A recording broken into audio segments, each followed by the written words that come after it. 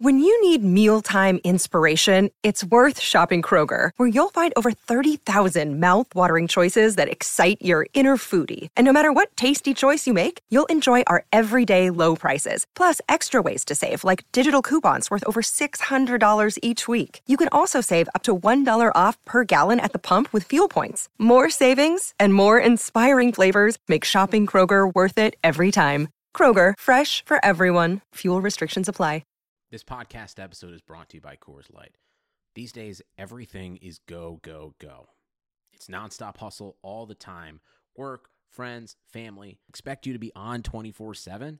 Well, sometimes you just need to reach for a Coors Light because it's made to chill. Coors Light is cold lagered, cold filtered, and cold packaged. It's as crisp and refreshing as the Colorado Rockies. It is literally made to chill. Coors Light is the one I choose when I need to unwind. So when you want to hit reset, reach for the beer that's made to chill. Get Coors Light in the new look delivered straight to your door with Drizzly or Instacart. Celebrate responsibly. Coors Brewing Company, Golden, Colorado. Progressive presents an interview with your upstairs neighbor. Hey, it's Rick from upstairs. Yeah, I take it seriously. When I play R&B at 1 in the morning, that's me saying, hey, I'm here for you. And I enjoy repetitive bass lines. I only use expired batteries in my smoke detectors. Nice, right? Yeah, upstairs neighbors help people forget their troubles. Give them something else to focus on. Ooh, want to see how high I can jump? Progressive can't save you from your upstairs neighbor. No, wait, let me try again. But we can save you money when you bundle renters and auto insurance with us. Progressive Casualty Insurance Company, affiliates, and other insurers. Bundle discount not available in all states or situations. The Madhouse Chicago Hockey Podcast is brought to you by Triple Threat Sports. For all your team outfitting needs, call Chris at 708-478-6090. Marishka's in Crest Hill, family-owned and operated since 1933. And Chuck's Southern Comforts Cafe with locations in Burbank and Darien. Visit chuckscafe.com. Let's drop the puck.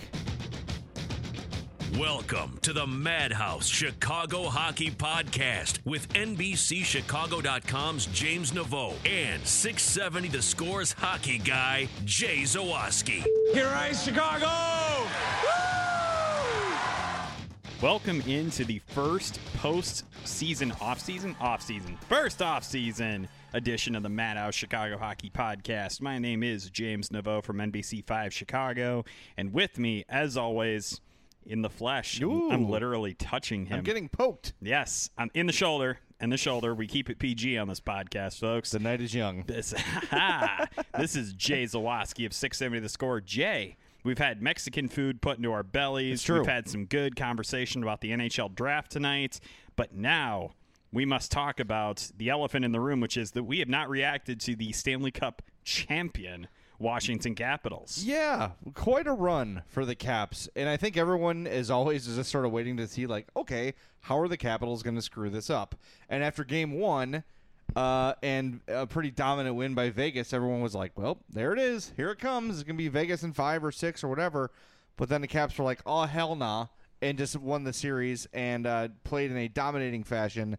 And for me, a bit surprised that I found myself rooting for the Caps, because I was sort of just worn out of the whole, like, oh, the Capitals are on NBC every week, every night, all the time, blah, blah, blah, and their Winter Classic banners and all the crap that they had to hang because they're not champions. Yep. Well, they're champions now, and as complicated of a human being as he is, there's nothing complicated about the hockey player Alex Ovechkin, one of the best in history, one of the best of all time, and I'm happy when a player like that in any sport who's done everything but win a championship finally wins that one. Because if you're one of those guys like Dan Marino or Charles Barkley, that's the kind of crap that follows you around the rest of your life.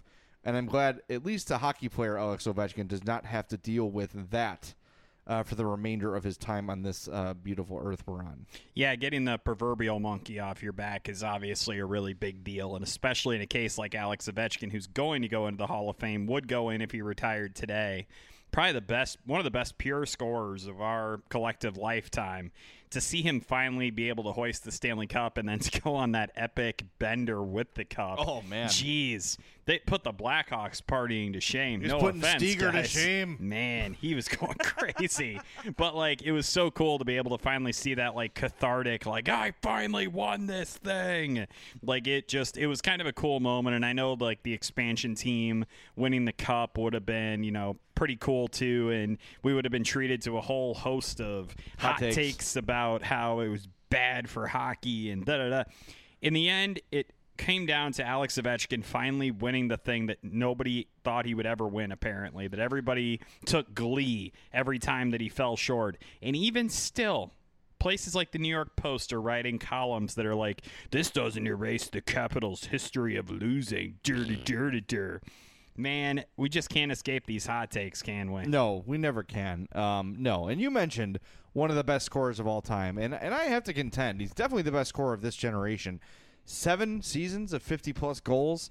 50 goals now is unheard of. If this guy was to play in the 80s or early 90s, you're looking at like a 70, 75 goal kind of a player. Whew, yeah, that'd have been kind of nuts. He would have put up probably Gretzky-ish scoring, like goal-wise. Yeah. Like, I don't know. I don't think, obviously, he never would have put up the assist totals, but Actually, if Ovechkin played in the 80s, he'd just run over everyone and score all the time. that is true like, because he's like bigger than everybody. Yes. He's just like, he's a weirdly freakish athlete. It's kind of like the LeBron James thing where if you transported him back in time with his same physicality and traits and all that, he would just run roughshod because he's like this 6'3", 6'4" wrecking ball. Yeah, he'd be teabagging Wayne Gretzky the way LeBron James would be teabagging Michael Jordan. Oh, see, I wasn't going to go there. I wasn't going to go there. I'm just poking the bear. I truly don't care. Well, and I like that you use the bear reference when talking about a Russian. That's high quality right there. In Soviet Russia, bear eats you. Or wait, you eat bear. Damn it, I blew it. I think it would be man eat bear. Obviously, we can talk all we want about the legacy of Ovechkin. I feel like that conversation's been had. I feel like there's something kind of big that happened today with the Capitals that definitely warrants some discussion, and that is the abrupt departure of Barry Trotz. How often do you see a Stanley Cup winning head coach just basically jettisoned by the organization, and now he's a free agent in need of a team? Barry Trotz gone after winning the Stanley Cup in Washington. How crazy is that? It's insane, and you have an organization in the Capitals that has been chasing the Stanley Cup literally for their entire existence, and you get a guy who brought you there, who is one of the most respected coaches in the game, even before he went to Washington. Yep. Remember, he was coaching in Nashville, and people are saying, what this guy's doing in Nashville with the roster he has is pretty incredible. This was pre-PK Subban and pre-Philip Forsberg, before the Predators were one of the best and most stacked teams in the Western Conference. Right, when they were doing stuff with like Martin Erat and Steve Sullivan and guys like that. Exactly. When you find a guy like that, you need to lock him up long term. And this is funny, like, we're having this at the Score when the Cubs don't win, suddenly Joe Maddon's an idiot. Right. Right? And it's baffling. You've chased a championship for your entire existence, almost, with the Cubs, and definitely with the Capitals. And not that the fans want Boudreau gone. No, I keep saying Boudreau. I keep getting I keep getting my portly coaches mixed up. Barry Trotz. Yeah. The Caps fans don't want Barry Trotz gone, but the Caps are letting him go, and he's a free agent. And I'm very interested to see. The Islanders have a coaching vacancy, but I wonder how many teams right now are sort of scratching their chins, saying, "You know what? We could look to make a change here. You could. And we could bring Barry Trotz in and make our team better immediately." I'm trying to think of what kind of teams would kind of fit that bill. I immediately thought of the Minnesota Wild. I thought that they might kind of get rid of Bruce Boudreau just because he hasn't really – yes, Boudreau. Thank you. That's where he actually is. They don't have to change the clothing either. It's like, hey, it's all your size. Just put it on. Basically, yeah. Like, I think that – Maybe that could be something that would happen. Maybe you send him up to Minnesota and you try to see if he can, kind of get over that hump that they've just been unable to get over the last couple of seasons when they just get into the playoffs and then are basically immediately dismissed. Yeah, I don't think it's quite the same level of failure as the Capitals. Of course because not. They haven't had the talent that the Caps have had. They've had some talent, but it's always been hurt or – like Zach Parise's hurt a lot. Suter's been hurt a lot. Yep. And they haven't really been able to add on. And they only have like 18 years left on their deals. Right. But I'd still say that they have fallen short of expectations. I thought by now we would have seen them at least in a conference final. Right. And they haven't even really sniffed that at all. So that I'm definitely considering that. Mm-hmm. I mean, if I'm Minnesota, I'm at least on the phone with his agent saying, hey, is this something you would be interested in? Is this a place you'd consider going? To me, what's a hotter coaching spot the soon-to-be John Tavares-less Islanders or the Minnesota Wild? I think Minnesota. You don't think that John's going to get a contract extension done with the Islanders? I don't know. I think it would have happened by now. It's getting pretty close. Yeah, I mean, they're still talking, but I think that might be a little bit of lip service to the team that drafted you and kept you for all these years. But it doesn't seem hopeful. Like the conversation around, and these things happen and it's business, and you never know. Things work out in the last minute, but just sort of the conversation around Tavares and the Islanders has not been very encouraging. Didn't I hear somewhere that he was potentially upset that they got rid of Waite and Snow? Yes. Yeah, I think I saw that when they hired Lou Lamoriello and he got rid of those guys. I was like, well, that's not good if you're, pissing off your franchise player. No, that's usually not a good strategy. No, yeah. Especially a guy like that who, even though he's not probably a household name to non-hockey fans, that's a guy you can mention in the, top 10, top 15 players in the game for sure. Mm-hmm. And I wonder, he's probably knows that too. John Tavares probably realizes, like, look, here I am in New York Islander, sort of wasting away my career here. No one knows who I am. I think of like Joey Votto or like Evan Longoria was kind of like that for a while, right? Like you've got these great players that even Mike Trout's sort of on that level. Like no one sees them play because they play at 3 a.m. because they're in California, right? So it's these guys sort of toil in obscurity. East Coast bias. Well, it's convenient too. Like the Dodgers and Angels play at 9 p.m. every night, which is great for me because I am kind of a night owl, so that's always nice to watch them play. Not good for me. No, not good for me at all. Yeah, Mr. 9 a.m. Radio show, yeah. Well, there's a lot going on this offseason. The Capitals are one of the interesting stories. Bruce Boudreau, one of the interesting stories around the Capitals. But let's take our first time out. When we come back, we'll start to address some of the things going on in the Blackhawks universe. Yeah, maybe we should talk about the team that this podcast is ostensibly about. I'll get back to you on that. We'll think about it. All right, but first, I want to tell you about our friends at Triple Threat Sports. Your place to go if your team needs outfitting. Of course, that's where you go if you want an MLB, NHL, NFL jersey. But if you've got a team, you need jerseys made, Triple Threat Sports will hook you up, and you will look tremendous in those uniforms. So give them a call, 708-478-6090, or send an email to chris@triplethreatsports.com. Triple Threat Sports, if you can wear it, they can make it. We'll be right back with more red-hot hockey talk on the Madhouse Chicago Hockey Podcast. Welcome back into the Madhouse Chicago Hockey Podcast. We do promise we talk about the Blackhawks on this podcast, and we are about to do that right damn now because Stan Bowman is making moves, my friend. He has been handing out contract extensions and ELCs, and he's been doing it just quite often. You're really selling that like a red-hot story, and then you're like, quite often. Well, you downgraded it at the end. To those that follow our Facebook page, they had to have seen the sarcastic breaking news status that I posted the other day when the Blackhawks re-signed John Hayden to a 2-year contract. So the Blackhawks signed John Hayden to a 2-year deal. They also signed Vinny Hinostroza to a 2-year deal, who, by the way, Vinny Hinostroza will be playing in the Chicago Pro Hockey League this summer. I saw your story on that, too. Along with Kendall Coyne and Nick Schmaltz and Alex DeBrincat and a couple other Blackhawks. And Brandon Bollig will be there. And so those two re-signed. We'd be taking 4 minutes from a more valuable player in crunch time? I'm sorry. That was got a him. cheap shot. Well, he'd be good at that. And also you had Henry Jokiharju. It's been a very long time since I've said his name. He signed a 3-year ELC with the Blackhawks and is hoping to make the team out of camp this summer. And Thomas Yurko never officially signed, right? It was just I've not seen anything official. I believe it was a report by Scott Powers of The Athletic that he was nearing an extension with the Blackhawks. So clearly they're just bringing the band back together. I mean, we already saw that over the spring when they were re-signing, their Eric Gustafsons and those guys to contract extensions. Clearly this team's just fine, Jay, and they're just going to bring everybody back. Well, there's moves that are going to be made. I think we know that. I think we know that things are coming. There's been a lot of rumors going on. Jonathan Taves traded to Montreal. Nothing like that. E5. Yeah. Anyway, I'm just holding my tongue. Let's talk about the signings first. I'm very happy to see Hinostroza back. I really liked what I saw from him late last year. I think he started finding his way. He was, I believe, third on the team in relative Corsi. Had a very good second half of his season. Pretty much doubled up his points in the same amount of games. So I'd like to see him get some more time on the top 6. Yurko is apparently the offensive version of David Rundblad, where Stan Bowman just won't admit that he's not the guy he thought he was. I'm not going to call it a mistake because you didn't give up a lot to get him, but you keep doubling down and giving him new contracts. As long as he's not shoehorned into the lineup, I don't have a huge problem with it because it's just money. He could be sent down. Those things can be managed.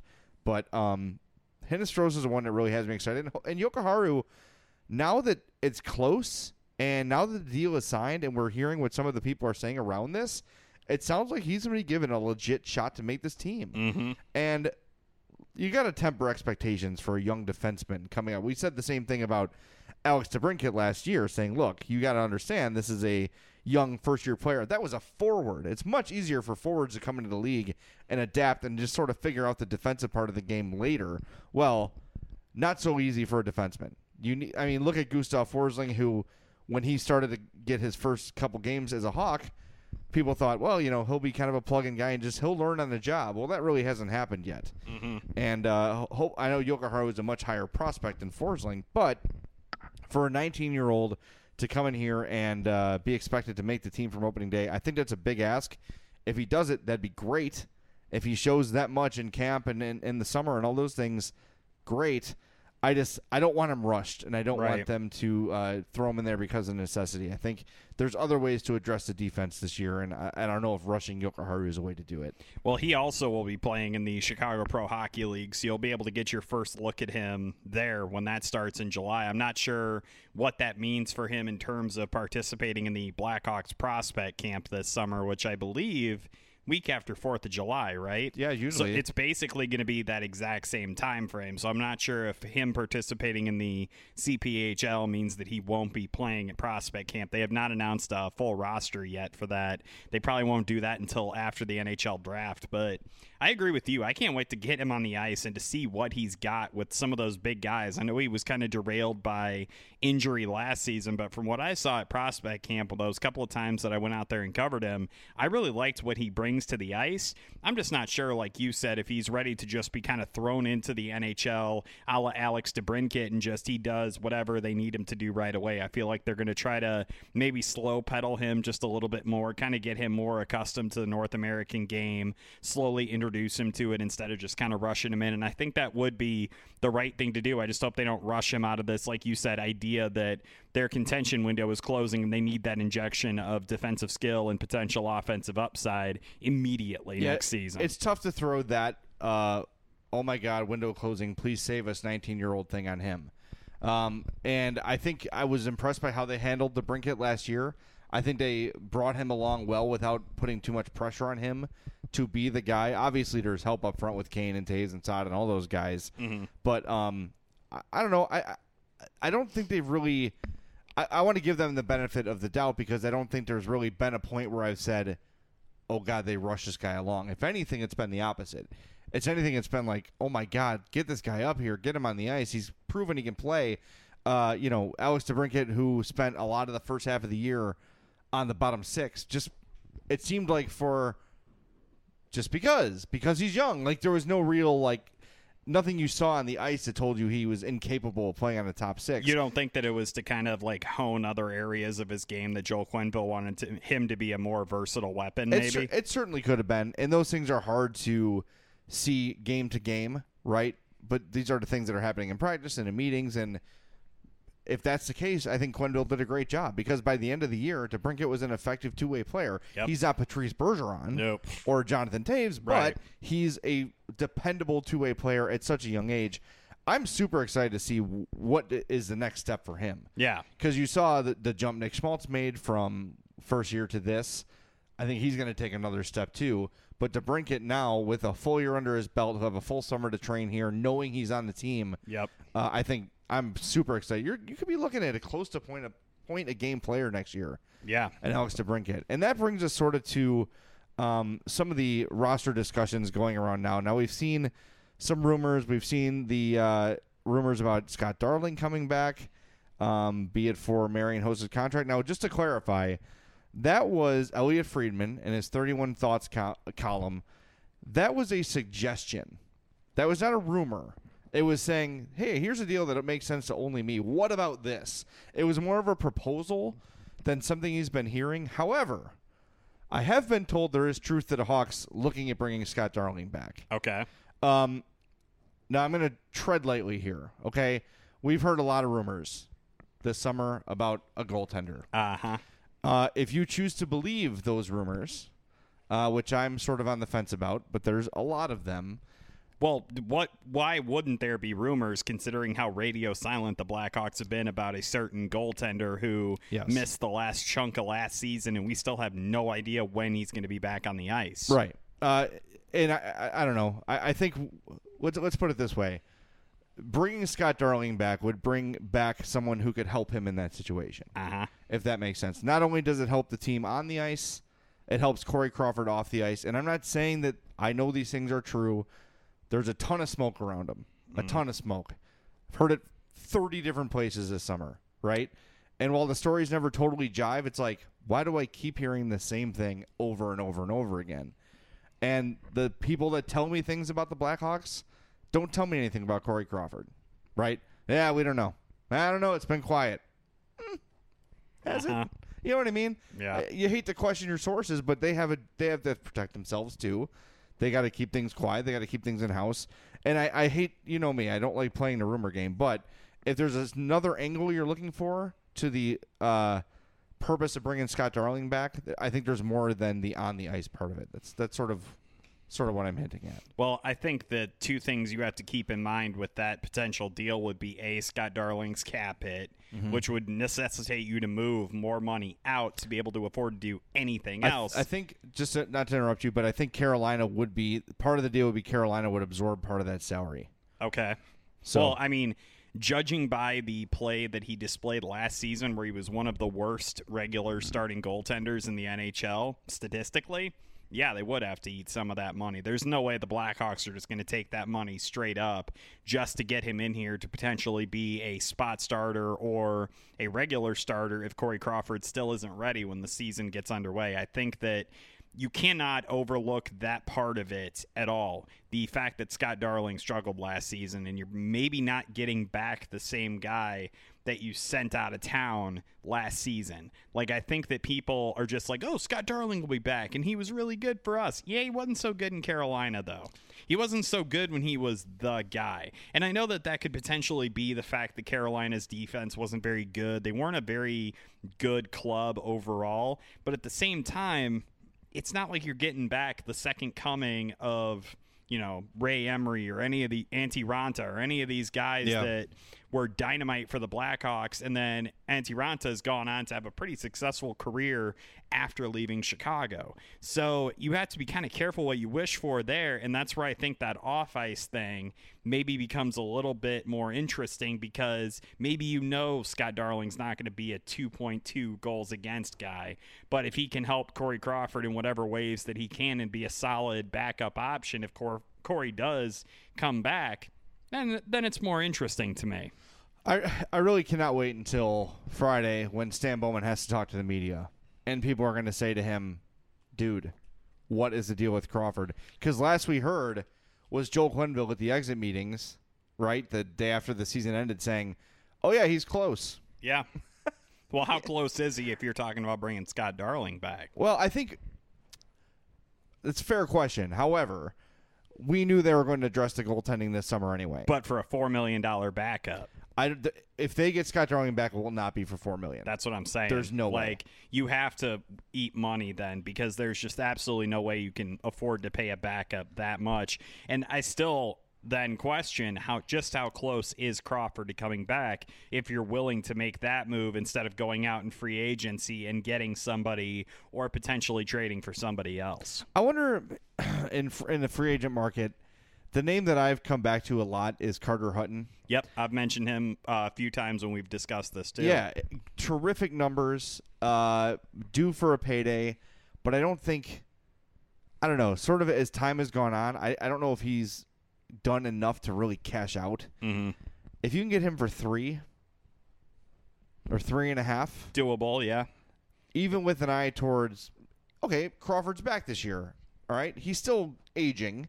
he still had his share of injuries. You're still going to want to probably only play him 50, 55 games instead of 60, 65. And if you can lock up Carter Hutton for, 3 years at $3 million, you have that insurance policy. And then if you find out, like, wow, this dude is the franchise goalie we thought he could be, then you lock him up to a Corey Crawford-esque deal when Crawford's is done. Yep. It's kind of a no-brainer. So I get the Darling thing. I get the interest. It's got to make sense financially. You're right. You cannot ignore the fact that, and you could say, like, well, he went to a worse team, and that's what happened. Guess what? The Blackhawks weren't a whole lot better. Exactly. They weren't better at all. Yeah. So to think he's going to come here and magically be better, that's a bit of a pipe dream for me. I think that he's better than he played last year, obviously. Better in a backup role. I don't think he's an everyday starter. And I don't want to do the haha, told you so Crawford thing. But all those people that wanted to jettison Corey Crawford and give the job to Scott Darling, just the more evidence is piling up that Corey Crawford, when right, is an elite NHL goalie. Yeah. And maybe it took him disappearing for, 8 months. And maybe it took Scott Darling sucking somewhere else for you to realize that, look, what you have here is great. Appreciate it while it's here, because when it's not, it looks really, really, really bad. Yeah, and I totally feel you on that. And I think before we start moving on to, emailed questions and all that, we do need to also discuss the potential of moving Marian Hossa's contract now that he's officially done. Like he said, he's not playing anymore. I am interested to see who the Blackhawks could get to take that deal on and what they would have to do to get a team to do it, because from my understanding, it gives them the flexibility of an additional $5.3 million during the summer that they don't have to wait to put him on long-term injured reserve until the season begins. It allows them to potentially go out and get maybe a winger like James Van Riemsdyk, or at least kick the tires on John Carlson and see if you can get him to play on your blue line. Like, it at least gives them some flexibility if they're able to do that. My question is, who exactly is taking that deal on? Are you sending him to a place like Arizona that still has to get to the cap floor? What are you doing in that situation? That seems to be the expectation. And I don't know if you saw my report this weekend. I know everybody was super busy, but I was told this weekend that moving Marian Hossa is one of the top priorities of this summer. So it's going to happen. They're going to find a taker. I think that's where a lot of people were connecting the dots to Carolina because of the Scott Darling thing. And you could maybe say, look, like, we'll take 2.5 of Scott Darling's contract, but you got to take Hossa back. Right. And so we'll bite this bullet for you and give ourselves some cap relief with a backup goalie. End of the day, the Hawks end up saving a ton of money, because if you're going to sign a backup for $2 million, maybe you get Darling for 2.5 or 3, but Hossa's gone. So to the Hawks, it's worth it to do that. Would you have to add something else in to get Carolina to do that? Maybe I mean, if you're going to add the 27th overall pick, yeah, there you go. You need more than that then. Yeah, I think you would need another prospect, like not a high-level prospect, but somebody who's got at least some potential upside. Keep in mind, it's not hurting Carolina to take Hossa. No, I mean, it's obviously helping them. $1 million. It's helping them to get to the cap floor, and he's only making $1 million. Right. So it's really nothing for Carolina. So while we say, like, well, they're doing the Hawks this huge favor, that's sort of true. But at the same time, it's not like they're taking Brent Seabrook. And they would also have to make an agreement that he's not just going to retire and stick the Blackhawks with that cap recapture penalty. But I think once he's traded, that's done. No, it's not. I think it is. I don't think because that's his the deal case. is different from some of the ones signed earlier. Well, you got to remember that if they trade him, they're no longer like basically paying the benefit back to lower that penalizing cap hit if he just signs retirement paperwork and says, "Screw you guys." But I don't know. But if he's traded straight up, he hasn't officially retired, he's the property of the Carolina Hurricanes. Right, but they're not gleaning the benefit of the contract like the Blackhawks did. I think if they trade him, it's over. I don't think so. Okay. I think that maybe I'm mixing things up. I think there is a benefit to the Blackhawks to keeping him under control, because then they basically won't allow him to sign the retirement paperwork. But if you trade him, there's always that little possibility that he could, although I kind of doubt it, because it would just completely it would screw the Blackhawks over, and he wouldn't want to do that. Well, and he said this summer, like, I'm retired, but I can't. Right. Like he basically said it. So yeah, he's aware of it. That's my understanding, is that I mean, he could if he wanted to be a dick, but that's not. I think I'm thinking of Brent Seabrook. If they were to trade Brent Seabrook, they'd be out. That's what I'm thinking of. Well, yeah, you'd be out from under that contract because it was approved by the league and didn't de-escalate so quickly that there was a unfair cap advantage to it. By the way, I did air quotes around that in case anybody was curious. E5. Well, that's what you get, NHL, for making your stupid after the fact rules after you approve the damn contract. But anyway, we're not going to get on that tangent again. The point here is that I don't think Marian Hossa would screw the Blackhawks over. I'm just saying that was the reason why you maybe keep him around, just so you have that control, but I don't see it being a big issue now. I think that it'd be fine.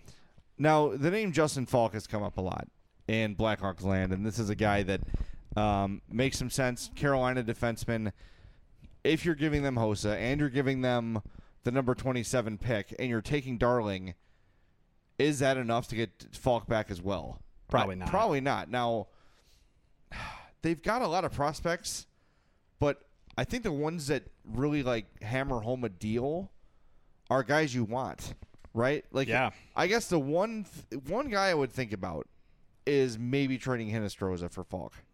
I could see that. And I don't know if the league sees him the way that I'm seeing him or you're seeing him as this emerging, fast, developing two-way player.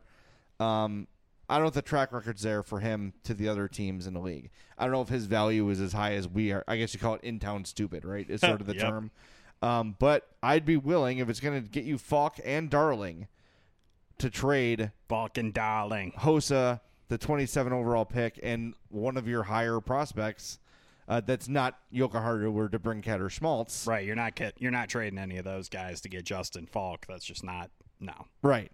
I don't know. I'm curious as to what our listeners would do. So hit us up, madhousepod@gmail.com. Of course, we'll get your emails here in a little bit. But yeah, man, I'm really interested in this summer. And one of the other rumors we saw was that the Hawks might be looking to move Brandon Saad. Now, to me, that's absurd. No, you don't do that. Because if the theory is okay, trade Saad for Falk because you need help at D. Okay, fine. You trade Brandon Saad for Justin Falk. Okay, you fix your defense. Well, guess what? Now you're really thin at forward all of a sudden. Yep. Right? Because Saad he is maintaining that forward depth that you had when you traded Artemi freaking Panarin for him. Right? Yeah. So you need it counteracts itself. Yep. Sure, you fix the D, but then you're hurting your offense. It doesn't make sense. You want to keep Saad, especially now that his value will probably never be lower. That's exactly what I was going to say. You don't trade a guy when his value is at his absolute lowest. Yeah, and I think that I've written about this a couple times. I know you have too. When you really looked deep down at his numbers, at his metrics, he had a pretty good year. Yeah, it wasn't as bad as everybody cracked it up to be because everybody was comparing it to what Artemi Panarin did in Columbus. Right, and he had a really, really unlucky season. Yeah. As far as shooting percentage, as far as, just base goals scored, all those things. When you look at the numbers, he was creating chances. He had the puck a lot, all those things, but the puck just wasn't going in the net for him. So I'm really hesitant to trade Brandon Saad. I mean, yeah. To me, it's a non-starter. I'm not even discussing it. And I think that it all boils down to you don't trade a guy when you probably can do a lot better if he has a bounce back season next year and he's still under team control for a few more years, and you can potentially develop another forward or two through your system, or maybe acquire one in the NHL draft that you feel comfortable you can get him up to the NHL level in a year or two. I think that it makes a lot more sense to be patient on Brandon Saad and to play the waiting game, whereas a guy like Artem Anisimov, maybe it makes sense to move him now instead of waiting on him. Yeah, they do want to address center. They want to add a centerman. And if you trade Anisimov, which everyone's sort of assuming they're going to, if you do that, you're pretty much telling Nick Schmaltz that he's your second-line center. Mm-hmm. And while I love Nick Schmaltz's game and I like the way he plays, the fact remains that he is abysmal at faceoffs. And you don't really have anyone aside from Jonathan Toews that's really great at them anyway. Is John Madden still available? Is he still kicking around? The announcer or the hockey player? Either. Boom! Tough acting, Put on your skates. Oh, my God. John Madden's still alive, right? Yes, he is. I Google that every now and again. It's funny. He's just disappeared. Yeah. He is retired. He's screw it. Don't call me. I'm hanging on my phone. I'm disconnecting my rotary phone. I don't want to hear it ring. Just leave me alone. I'm retired. That's the sort of guy like Mike Francesa, who's like, I'm retiring. And then 6 months later gets bored and he's like, I'm back. Yeah. You know, John Madden's like, screw it. Well, he hates flying. That's probably part of it. Probably. So he's just like, no, I'm done. I don't want any more. Anyway, why are we talking about John Madden? Well, because we're getting into like Jay Leno territory now where he retired and then decided to come back. Yeah. Like, why haven't you done that yet, John Madden? John Madden's son? Is he in the draft or something? God, that would make me feel old. There's something about... Well, it's already a bad draft year because kids who were born in the year 2000 are getting drafted this year. Oh, God. Yeah, that. I was in college. Yep. That's horrifying. I was a junior in high school. Oh, boy. Yeah. That's sad. That's just brutal. Our lives are sad and meaningless. Well, speaking of sad and meaningless, you want to answer some emails here? Oh, see, that's just mean. Our listeners are great, and they send us wonderful things. Well, some of them do. Okay, thank you for rescuing that awkward silence. All right. After this break, we're going to get to your emails, but we have to tell you about our friends at Merichka's in Crest Hill, 604 Theodore Street. Owned, family-owned, and operated since 1933. One of the best sponsors we have, one of our favorites, Joe and the family there run a tight ship. The place is awesome. We've talked every week about the glory that is a Merichka's poor boy. Everything there is good. The burgers, the chops, the seafood, the sides, everything is amazing. They've got a great craft beer menu as well. So check them out, 604 Theodore Street in Crest Hill. They're closed only on Christmas, Easter, the 4th of July, and Thanksgiving. So give them a visit. Go to facebook.com/Merichkas or Merichkas.com. That's MERICHKAS.com. We'll be right back with more on the Madhouse Chicago Hockey Podcast.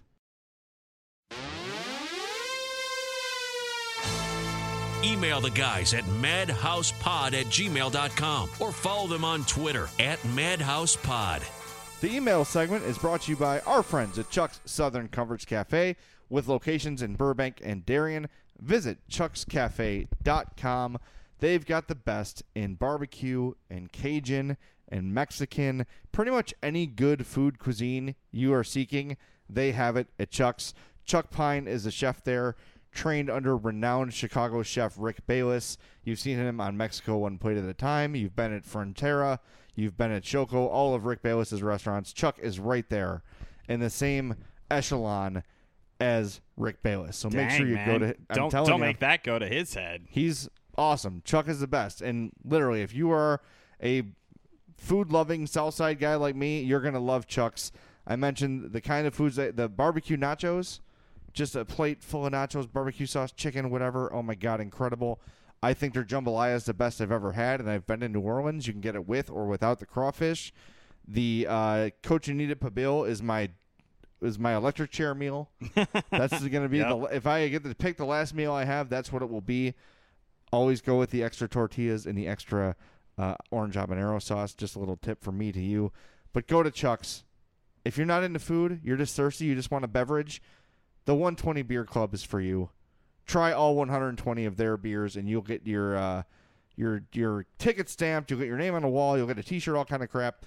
It's great. Chuck's is great. Go to Chuck's. We love it. Chuck'sCafe.com, Burbank, Darien. Do it up. All right, email time. By the way, I'm going to be at Chuck's, I think, in Burbank next Monday for Simpsons Trivia Night. It's going to be good times. Right now I am reenacting the John Travolta gif where I'm just looking around like... Where's your invite? I also like Chuck's, and I also know The Simpsons. Hey, Jay, I need people on my team. I can't make it, sorry. Jay! No! I have plans. I need you. I might. I sincerely might come. I need you. I need Chuck's. All right. There you go. First one is from, I believe this is a first-time emailer, and it's the greatest Chicago name of all time.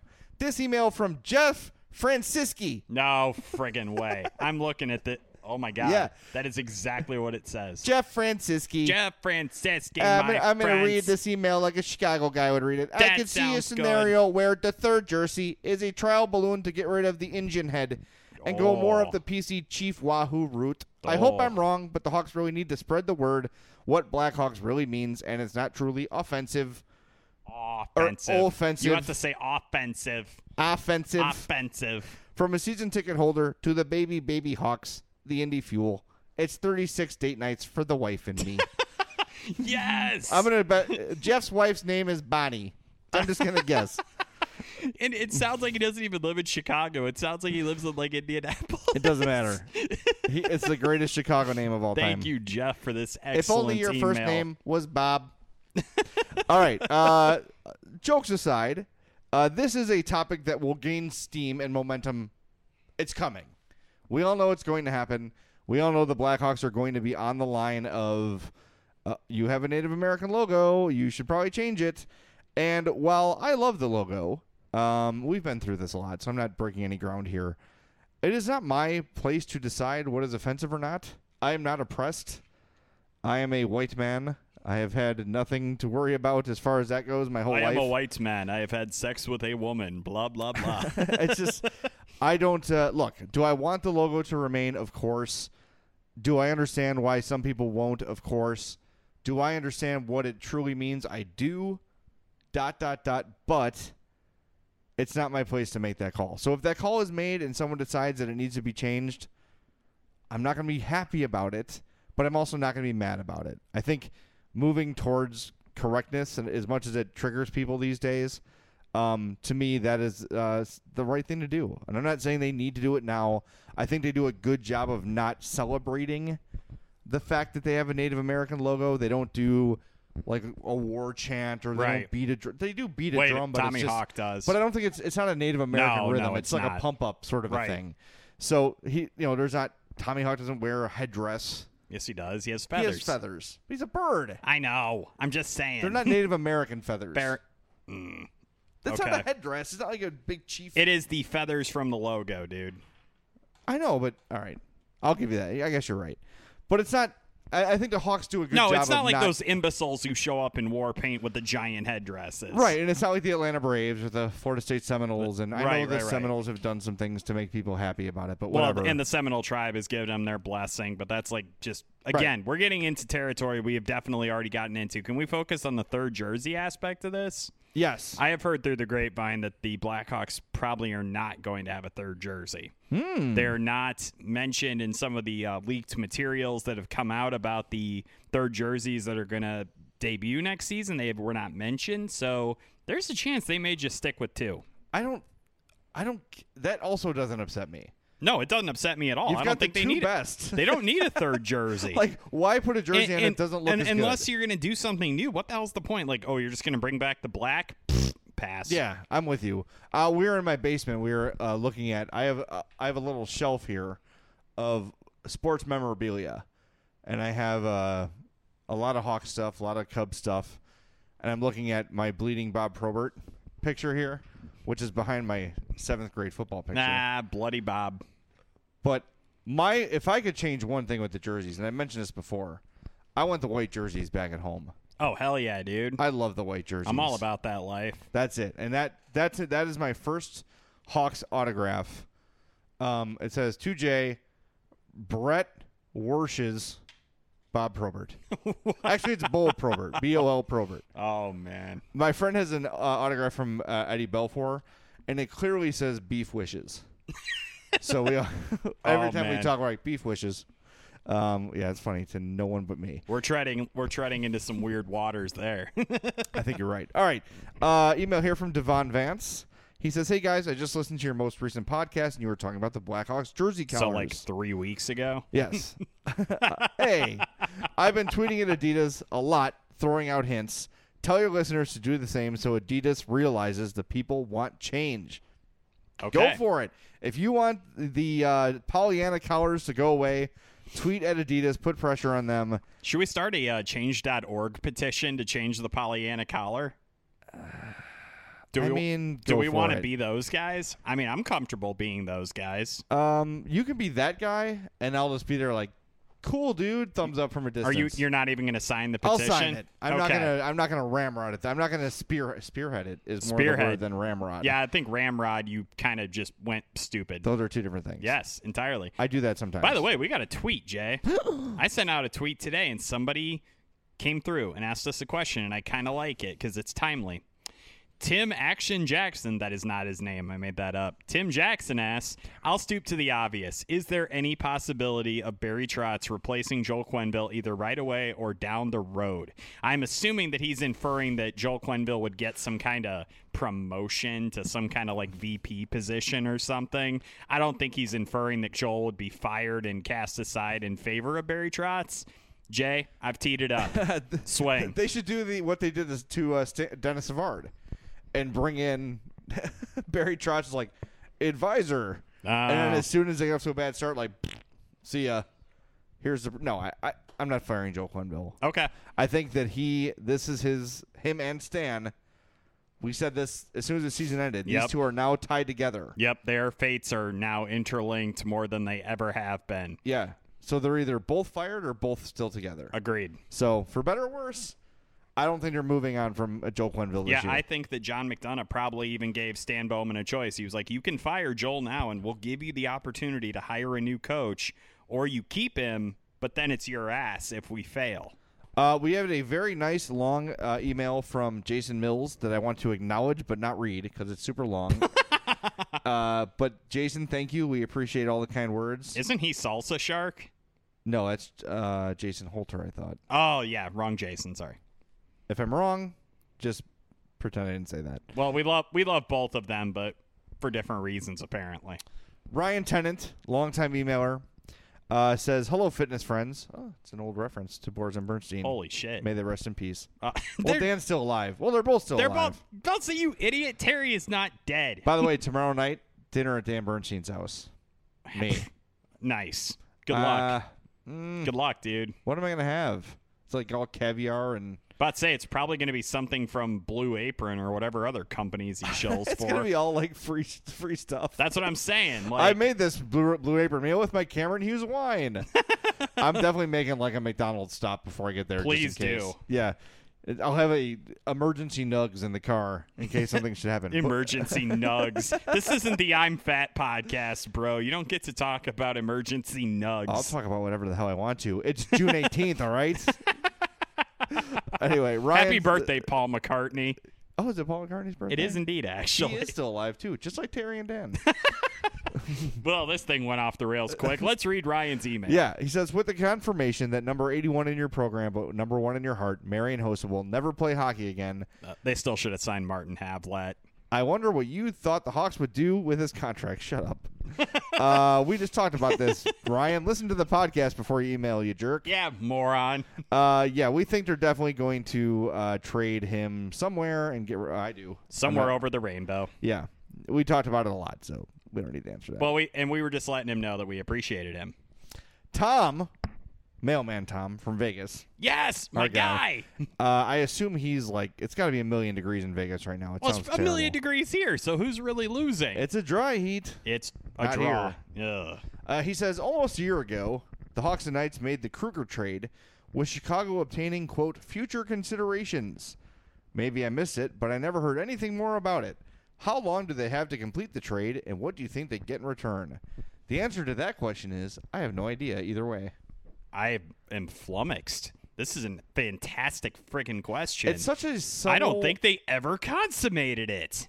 I just think... I love that word. Boy, I don't... Yeah. I think these things are made just to...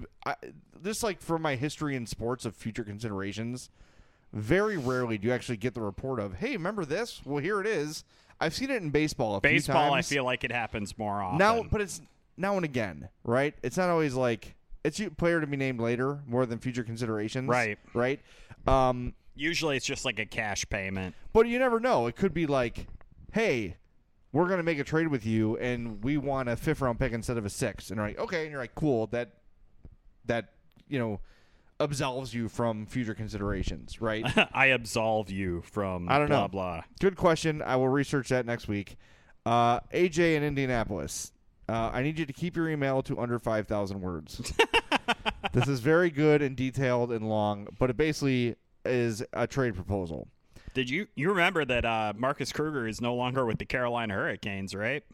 Yeah, he said Vegas. Where is Kruger now? He is in he got cut. He got traded to Arizona. Oh, got traded. That's right. Yeah, and Carolina retained 10% of his salary, so that dude got traded 3 times within a calendar year. That was fun. Fun year for Marcus Kruger, I'm sure. Hey, at least he got to go from Vegas to Carolina to Phoenix. I mean, it's 3 pretty good cities. I wonder if he'd trade that extra $1 million to still be here. I bet your ass he would. Interesting. Maybe some guys should notice that. All right. So here's the proposal from Adam. Similar to what we discussed, Hawks receive Justin Falk and Scott Darling for the 7th, the 28th, Hossa and Anisimov, and a prospect or later round pick. That's too much. That's too much, and I don't like it. Yeah, that's too much. Anisimov's interesting. Yes. That's an interesting angle that we hadn't considered. I did not consider that whatsoever. If you do Hossa, Anisimov, and the 28th overall pick, maybe that's enough for Darling and Falk. I don't think Carolina would do that, though. No? Well, if that depends. Would there be salary cap retention then? Well, that would defeat the whole purpose, though. Right. See, but Carolina's taking on like $10 million in salary. Right. Well, not really. They're only taking on Anisimov's 4.5. But they have to wait till the season starts to put Hossa on long-term injured reserve. But his contract though is still only $1 million. The cap hit is They only owe him $1 million. No, I'm saying $10 million in cap hit though. But they're not going to use it. Fair enough, but that's still a lot. Interesting. I can't wait till Friday, man. Me neither. But Joe, Stan Bowman's going to make a trade on Thursday. Of course, just to one. That's what he did last year. Yeah, he traded Panarin and Hjalmarsson the day before the draft. I remember everyone then. So he makes 2 huge trades. It was 2 the day before the draft. Yep, and then the draft day comes around and everyone's like, why isn't Bowman doing anything? It's because he already did everything. This guy's just sitting on his hands. Come on. Dude, that was an insane day. That was like one of the weirdest work days of my life where it was just like, oh, by the way, they traded Nick Hjalmarsson. You should probably write that on the train this very friggin' second. Day after the Bulls draft and trade of Jimmy Butler. Yep. And then I was like, okay, it's cool. No, it was the same day. That was the first time I was punched Danny Perkins. I think it was the same day because I'm pretty sure they traded. No, the draft was the night before. The NBA draft is on Thursday night, isn't it? This year. And I thought it was Thursday last year. No, they traded him the night before because I remember I was trying to get Lauri Markkanen on the show, so the draft had already happened. Oh, okay. So it was the night before, and then they traded Butler, drafted Markkanen, and then the next day the Hawks traded Hjalmarsson and Panarin. Then you almost punched Danny Perkins. Yeah. You want to know the story? Yes. I'll tell the story. He doesn't listen to the podcast. So they were out on remote the day after, which is great planning. The day after the NBA draft, we're on remote. And I got on Gar Forman. I got on Markkanen. I got on a ton of guests. Everyone we needed on and more. And he calls me after He's like, we got our ass kicked today. I'm like, what are you talking about? Like, how do we get our ass kicked? He's like, well, all those guests were on the other station first. I'm like, it doesn't matter. Like, we had guests already. We were doing other things. It's not a race to be first. Like, we had a more interesting, compelling argument with the person. So I pocketed that in the back of my mind. I wrote that day down, right? Like, in 3 months, check the ratings on this day. Yeah. We quadrupled our competition that day. So I just printed it out, and I'm like, here's the day we got our ass kicked. Eat ass, Danny Perkins. Basically. Whatever. I got no personal animosity in this battle. I don't either. Now him and I are friends. We're in a better place. Because you guys aren't working with each other No, anymore. we were friends before we were broken up for no reason. Okay, anyway. I miss Matt Spiegel. Don't even get me started. All right. I do too, for the record. I think everybody knows that. Yeah. Kevin Peake, our guy, he said, so it's obvious the Hawks need a reliable 3 or 4 defensemen, and if they move Anisimov, another center. I kind of get the feeling that a good defenseman will only be made through a trade. My question is more at center. If Anisimov is traded to make cap room and Edsel and or Camp seem like they'll be good 3rd or 4th line center, I think Edsel looks good in the AHL playoffs, but is AHL, not NHL. If they are not ready, how do you guys feel about making a play on Jabe Eagle? I call him Jabe Eagle because it's more fun. Well, who doesn't? He made about $1.5 million last year. I believe he's an unrestricted free agent. He's good on faceoffs and a PK. Sure. Bring him the hell in. My fear with cup-winning guys is that they always seem to cash in because they won the cup. Like, God, this guy's a warrior. He won the cup. Like 3 months ago, Jay Beagle was a guy, right? Here's well, a the name. face-off numbers didn't exactly change from 3 months ago. I think the only thing you're really worried about here is the financial aspect. That's what I'm of talking it. about. Yeah, that's what I'm talking about. I just think that sometimes guys get a pay bump because they won the cup, and if that's the case with Jay Beagle, I'll say it correctly. Eagle.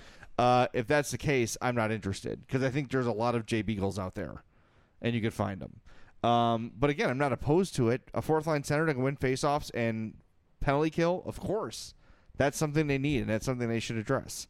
So I'm just not interested in getting in a bidding war for Jay Beagle.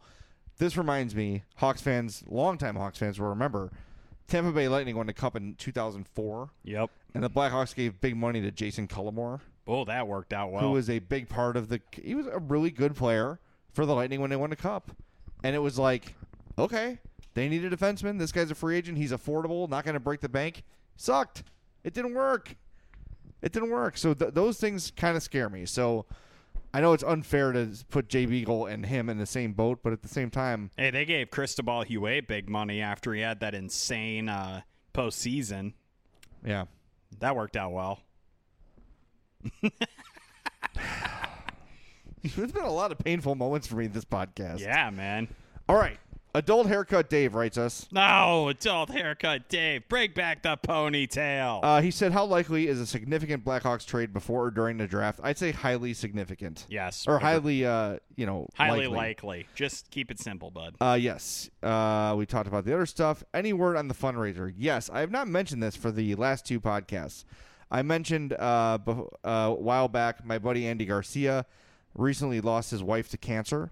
And I have vowed that the money we raise on our GoFundMe page, gofundme.com/MadhousePod, all proceeds from that podcast, which was a couple weeks ago, to opening day of this year of the Blackhawks season will go directly to the Garcia family. Every penny will go to his family. He's left behind with 3 kids, including 2 newborn twins.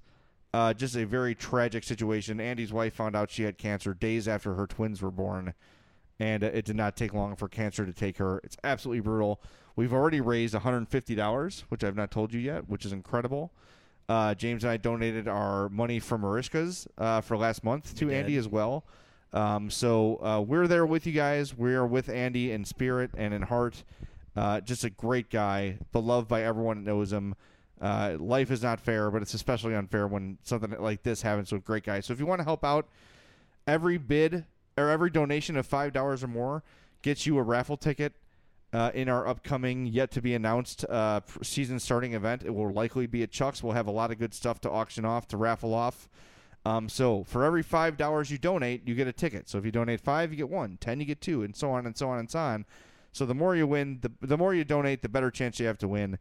So go to gofundme.com/MadhousePod to support my friend Andy Garcia and help out us, help make us feel better and make us do good things. We've asked you guys for financial support in the past, and you've done that. You continue to do that, and we appreciate that. But for the next couple months, let's focus our attention somewhere else because it's definitely needed there more than it's needed here. So, thank you all for listening. We have a special edition podcast that will be released shortly with Ryan Wagman. It is a draft preview, so make sure you check that out as well. It will be a special episode that we're recording next.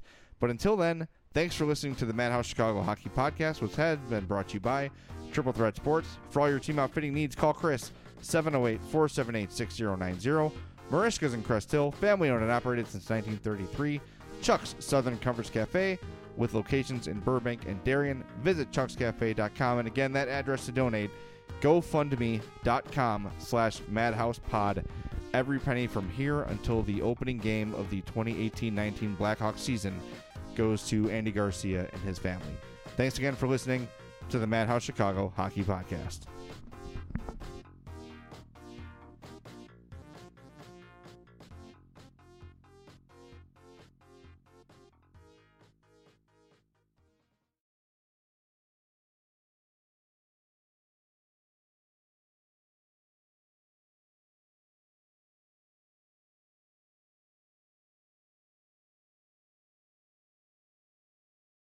Introducing touch-free payments from PayPal, a safe way for your customers to pay. Simply download the PayPal app and display your own unique QR code for your customers to scan. Whether you're a market seller, I'll take 2 tomatoes and a cucumber. poodle pamperer, piano tuner, or plumber, signing up to accept touch-free payments for your business is easy. Touch-free QR code payments. Shop safe with PayPal.